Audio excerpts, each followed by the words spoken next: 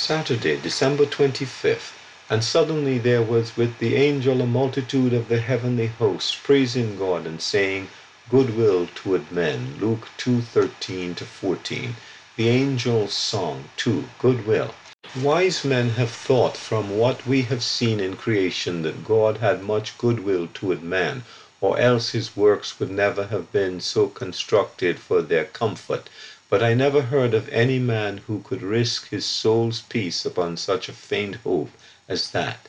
But I have not only heard of thousands, but I know them who are quite sure that God has goodwill towards men, and if you ask their reason, they will give a full and perfect answer. They say, He has goodwill toward man, for he gave his Son. No greater proof of kindness between the Creator and his subjects can possibly be afforded than when the Creator gives his only begotten and well-beloved Son to die. Poor sinner, you have broken his laws. You are half afraid to come to the throne of his mercy, lest he should spurn you. Hear this, and be comforted. God has goodwill towards men.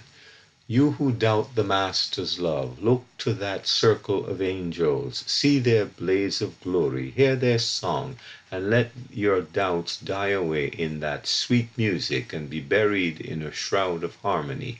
He has goodwill to men. He is willing to pardon. He passes by iniquity, transgression, and sin.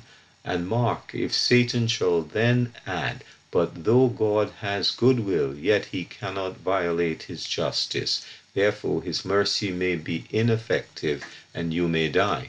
Then listen to that first note of the song, Glory to God in the highest, and reply to Satan and all his temptations, that when God shows good will to a penitent sinner, there is not only peace in the sinner's heart, but it brings glory to every attribute of God, and so he can be just and yet justify the sinner and glorify himself. C. H. Spurgeon.